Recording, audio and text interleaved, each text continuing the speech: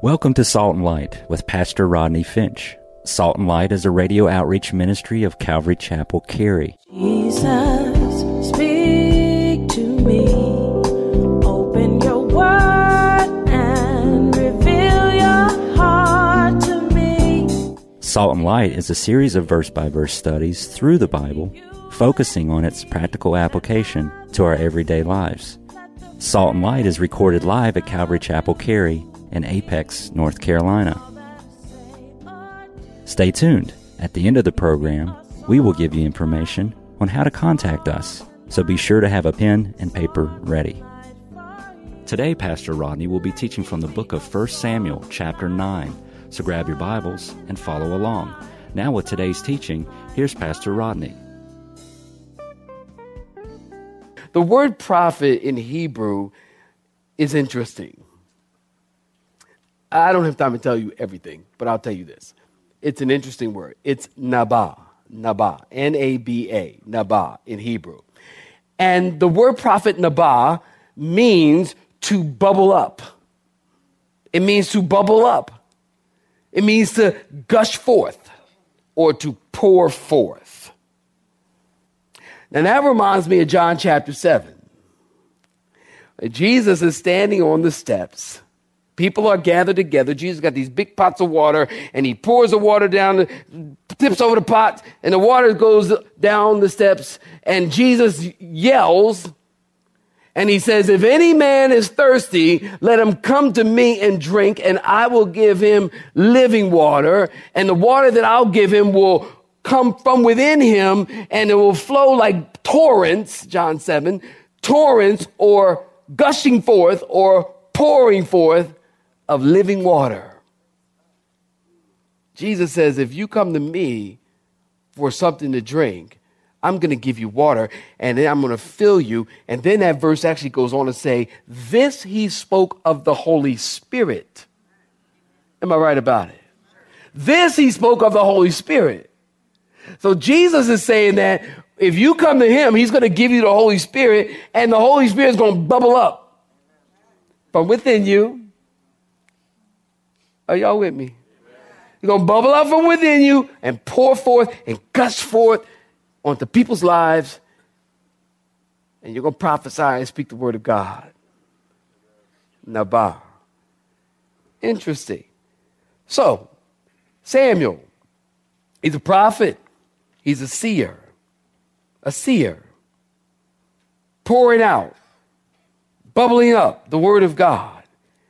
As in the activity of the Spirit of God flowing from the innermost being like a river of life flowing forth. Only in this context, what's flowing forth is like a river is the word from the prophet.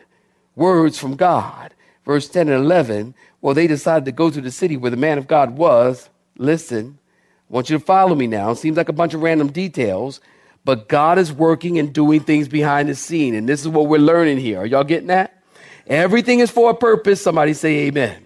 So they found some girls out there going to draw water. And they asked, is a seer here?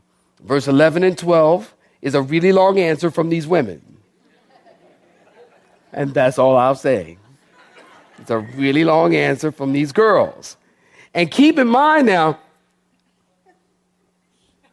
in my sanctified imagination, okay? These girls, keep in mind, Saul was tall, dark, and handsome, and rich. Okay, and Saul shows up. Hey, is there a prophet around here? And the girls are looking at him like, yes. Yes. And they're just going on and on and on just to keep him longer. All they had to do was say, yeah, right up there. Just keep it moving, buddy. They ain't do that. Oh, yeah. Verse 11. Yeah. Verse 12. Oh, yeah. He got to pray for food. It's my guess. Who am I? But it's my guess that if this guy would have been short and funny looking, they would have said, yeah, he's up there getting lost. That would have been verse 11. It's interesting, though. It just happened. Did y'all get this? It just happened that Saul and his servants came looking for the donkey on the same day Samuel was in town. Providence. Look at verse 15. Let's take another chunk. Look at verse 15. Now, the Lord had told Samuel, underline this in your neighbor's Bible, in his ear the day before. Saul came, saying, tomorrow, about this time, I'm going to send you a man from the land of Benjamin, and you shall anoint him commander over my people Israel, that he may save my people from the hand of the Philistines, for I have looked upon my people because their cry has come to me. Does that sound familiar? Ding, ding, ding, ding. Moses. So when Samuel saw Saul, the Lord said to him, there he is, the man of whom I spoke to you. This one shall reign over my people. And then Saul drew near to Samuel in the gate and said, please tell me, where's the seer's house? Samuel answered Saul and said, I'm the seer.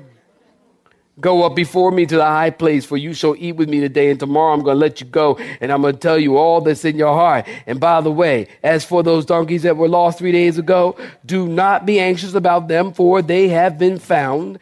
And on whom is all the desire of Israel? Is it not on you and on all your father's house? And Saul's thinking, what? Because he knows exactly what that means. And Saul answered and said, me, I'm a Benjamite. I'm of the smallest of tribes of Israel, and my family, the least of all the families of the tribes of Benjamin. Why then do you speak like this to me? And Samuel took Saul and his servant and brought them into the hall and had them sit in the place of honor among those who were invited. There were about 30 people. And Samuel said to the cook, bring the portion which I gave you, of which I said to you. So I told you. Set it apart. So the cook took up the thigh with his upper part, or the shoulder, I think King Jimmy says shoulder, and set it before Saul. And Samuel said, here it is. What was kept back, it was set apart for you. Eat, for until this time it has been kept for you, since I said I invited the people. So Saul ate with Samuel that day. Okay, stop there. There's no, I think somebody calls it coinky-dinks or coincidences in God's economy. Saul is working and walking around looking for everywhere for the donkey, and he thinks actually God has brought him here but God is actually looking for him. That's why God brought him there. God told Samuel about it the day before Saul came. Did you get that? Tomorrow a man from the tribe of Benjamin is coming. He's the commander of my people. God said in verse 16 that he may save my people from the hand of the Philistines, for I've looked upon my people because their cry has come to me. I do want you to notice what is not said. God didn't say, when you read the Bible, it's good for you to at least visit what is not being said. What's not being said. I do it all the time. It's kind of first thing comes to mind. Okay, what's not being said? We want to notice here that God did not say that he's going to be the king over my people. He did not say that. He said he's going to be the commander. That's what God said. Are you with me? Not the king, the commander. Or it might even use the word reign. But not king. God didn't say he was going to be king over my people. God said he'll be the commander over my people in verse 16. Verse 17, one who shall reign over my people. The word commander or ruler or reign is more like, is in the context of like a judge. In God's eyes, Saul's just another judge or leader like Moses, but not king. Because God didn't make him a king. God said, this is your king. This is your king. Not my king, your king. This is the king you want. The king I want, we haven't got him yet. He's a little boy with red hair and freckles, and he likes sheep. This is your king. And God calls him a commander. Verse 15 tells us the Lord told Samuel in his ear the day before Saul came. God spoke these words in the ear of Samuel. Why? Because chapter 8, verse 21, Samuel spoke in the ear of the Lord. Interesting. God spoke in Samuel's ear because Samuel spoke in God's ear. Those who talk to the Lord are those who will be talked to by the Lord. That's just the way it works. If you talk to the Lord, the Lord's going to talk to you. Say amen. Amen. If you give to the Lord's going to give to you. Say amen. Verse 18. Saul walks up to Samuel and says, do you know where the seer lives? Samuel said, I'm the seer. Now that tells us something here. Watch this. It tells us the prophet of God didn't look like a prophet. I don't know what a prophet looks like, but I know he didn't look like a prophet because Saul walks up to him and says, what street does the prophet live on? Do you know? He says, I'm the prophet. So obviously Samuel looked like an ordinary guy. People who are called by God and anointed by the Lord don't necessarily look like it. They don't wear special clothing. Well, they don't look like special people and they don't stand out. They're just people. I think of this guy that, okay, let me think. I say it like this. This guy shops at the grocery store that I shop at. And he comes in wearing his priestly garb. And it's long and it's flowing. I mean, it is flowing. It's flowing. When he walks out, the robe is still going out the door. You're like, because it's flowing. It's a really long flowing robe. So when he comes in, everybody sees him because he comes floating in and with the flowing robe. It's really an interesting sight. I'm not going to look at my family because they know who I'm talking about. And he looks like a priest. And I guess that's fine. Okay, fine. You know, you wear special clothing or whatever. You know, I honestly, we talked about this. I don't wear special clothing. I don't have special clothing. I don't have a clergy collar. You know, don't get me wrong. I don't wear a robe. I told you I wore a robe one time when it was like mandatory. And I look really good. And and, you know, I don't have special clothing. And, you know, I just don't. As a matter of fact, you know, people that really know me, they'll tell you I wear pajamas. Oh, I'm telling you, putting it all out there. Maybe I will get this edited up for the radio or something, but I wear pajamas like all day, every day. I'm serious. I do. My family's shaking their head. Like, I don't like to be dressed up. I mean, I wear something nice up here or whatever, but like, give me 10 minutes after I leave here, I'm back in my pajamas. And y'all know me. I mean, I'll come to a staff meeting in my pajamas. I don't like, people have said to me, you know, you don't look like a pastor. And I'm like, well, what's a pastor look like? I don't know what a pastor looks like. I've been out in public, and people have not known who I was. I wear like a raggedy ball cap and pajamas, and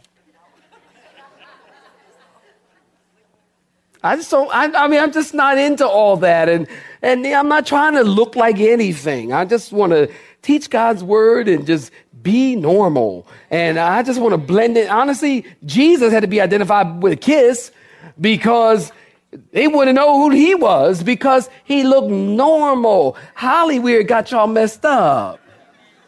Y'all think Jesus got glowing eyes and he was white with blonde hair and everywhere he went, he floated around and there was stereo music everywhere he went, you know.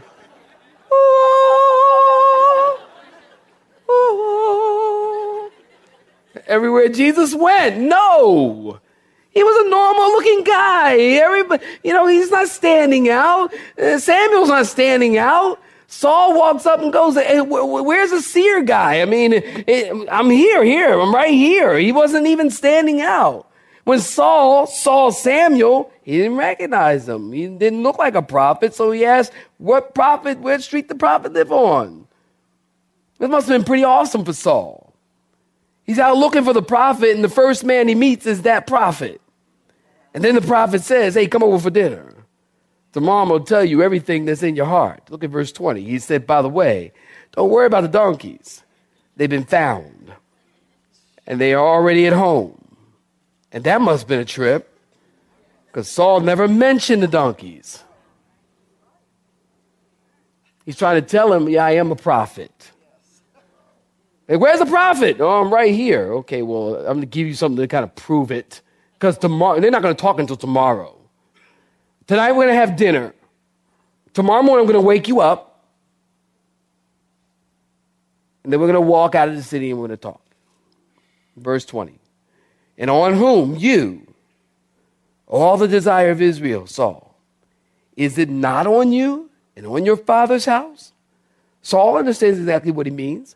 But it's the furthest thing from his mind. He's out looking for donkeys, and Samuel's telling him that he's the one that all of Israel's been looking for. He says, I'm a Benjamite, the smallest of the tribes of Israel. How could he become king over a whole nation? Now listen, this is really a really humble response from Saul. And I believe that Saul is genuinely taken back by what Samuel was telling him. He can't believe it. God is going to use him, which is probably one of the reasons that God is using him. Some of the greatest men used by God are people who never expect it. And they never expect God to use them that way, but God loves humility. Somebody say amen. In James 4:6, God resists the proud, but what? Gives grace to the humble. But what? Gives grace to the humble. James 4:10, humble yourself under the mighty hand of God, and he will do what? Exalt you in due time. It's interesting to look at Saul's life because in the beginning, he was humble. And when this news came to him, he had a humble attitude. Saul started well, but he didn't finish well. Why? Because at the end of his life, in chapter 26, verse 21, Saul says, I have played the fool and have erred exceedingly. 1 Samuel chapter 15, verse 17, Samuel said to Saul, when you were little in your own eyes. Turn there, 1 Samuel 15. 1 Samuel 15, 17. 1 Samuel, see, he was humble. Are y'all getting that, what I'm trying to tell you? He was humble. And this is what God loved about him and used about him. But then as time and ministry went on and success came his way, things changed. So, verse 17, Samuel said, when you were little in your own eyes, were you not ahead of the tribes of Israel? And did not the Lord anoint you king over Israel? The Lord sent you on a mission and said, go and utterly destroy the sinners, the Amalekites, and fight against them until they are consumed. And when then did you not obey the voice of the Lord? Making the point that when he was, beginning, he was humble before the Lord and low before God. But then he allowed pride to come in, and he allowed pride to take root in his heart. In other words, when he started, you were tall, dark, and handsome, humble and rich. Your head and shoulders above everybody else. You were humble, little in your own eyes, which made you usable. Now you got the big head, and now you're unusable. And may God protect us, and may God protect me from having a higher estimation of myself than I ought. May God protect all of us, that we don't have a higher estimation of ourselves than we ought. Because when God starts using people, that's when people start getting, well, you know what? I really am all that in a bag of chips. People are like, oh, he's wonderful. Oh, he's so wonderful. Oh, he's so great. Oh, he's so great. You start going, well, yeah, I am. Tell me more. You start getting a higher estimation of yourself than you ought. And that's when you start thinking that you have entitlements. And that's when you forget everything was paid for by the blood. And that's when you get, I'm waiting while somebody clap your hands right there. And that's when you get religious and pharisaical and you lose sight of God's grace. And then you become harsh and censorious and judgmental toward people. And then you forget that God doesn't have to use you. And you don't have to serve. You get to serve. You don't have to serve. And God doesn't need you.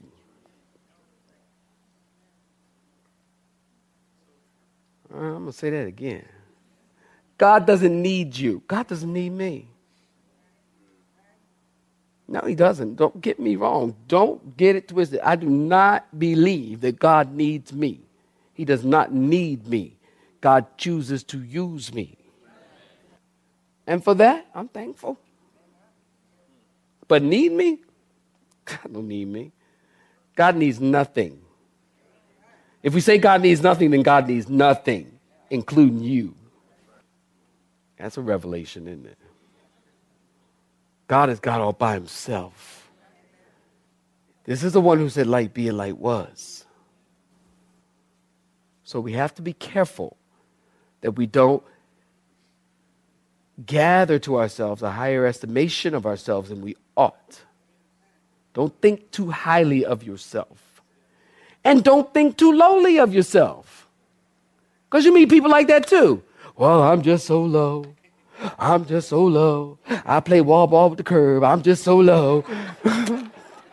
You ever meet people like that? They're just like, oh, it's just so low. Oh, I'm so low. I'm so humble. I'm just so humble. I'm so humble. I'm so humble. You are humble. You are pridefully humble.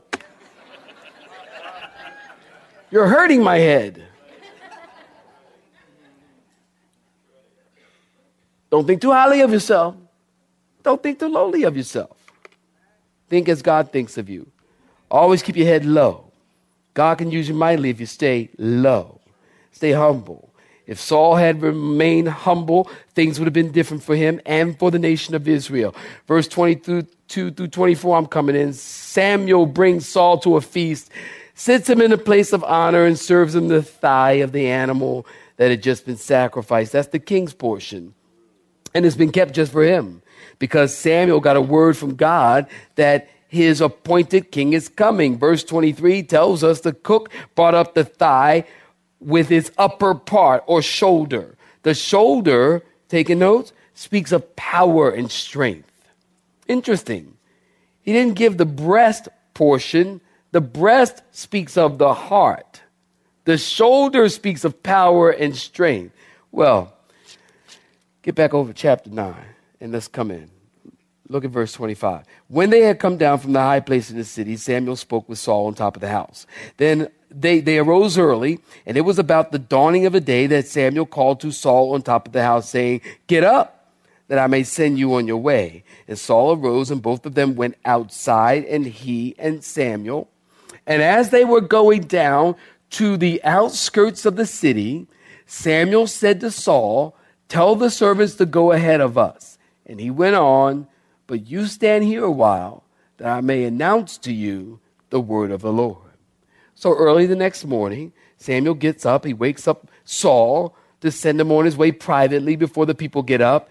They get up, they go outside, and as they're leaving town, Samuel tells Saul to send his servants ahead so they can speak privately. And when he does, Samuel takes a flask of oil. As we move into chapter 10 next time, Samuel takes a flask of oil and anoints Saul's head, kissing him and telling him that God has chosen him to be the ruler over Israel. Now put yourself in Saul's sandals. This is like a bombshell for Saul. Keep in mind, yesterday he was just out to look for some donkeys, and now he's king. Providence. At this point, Saul is doing good. Saul becomes a textbook example of it's not how you start, it's how you finish. It's not how you start, it's how you finish. Israel asked for a king. God gives them what they want. Be careful what you ask for. Because what? You just might get it. And they got it. And they going to get it for the rest of the book. They're going to get it. Stay tuned.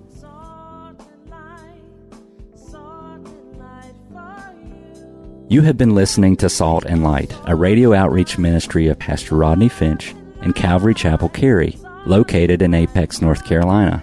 Join Pastor Rodney Monday through Friday at this same time. For information regarding service times, you can contact us at 1-800-293-0923. That's 1-800-293-0923. You may listen to today's broadcast in its entirety by visiting the media library on our website at cccary.org.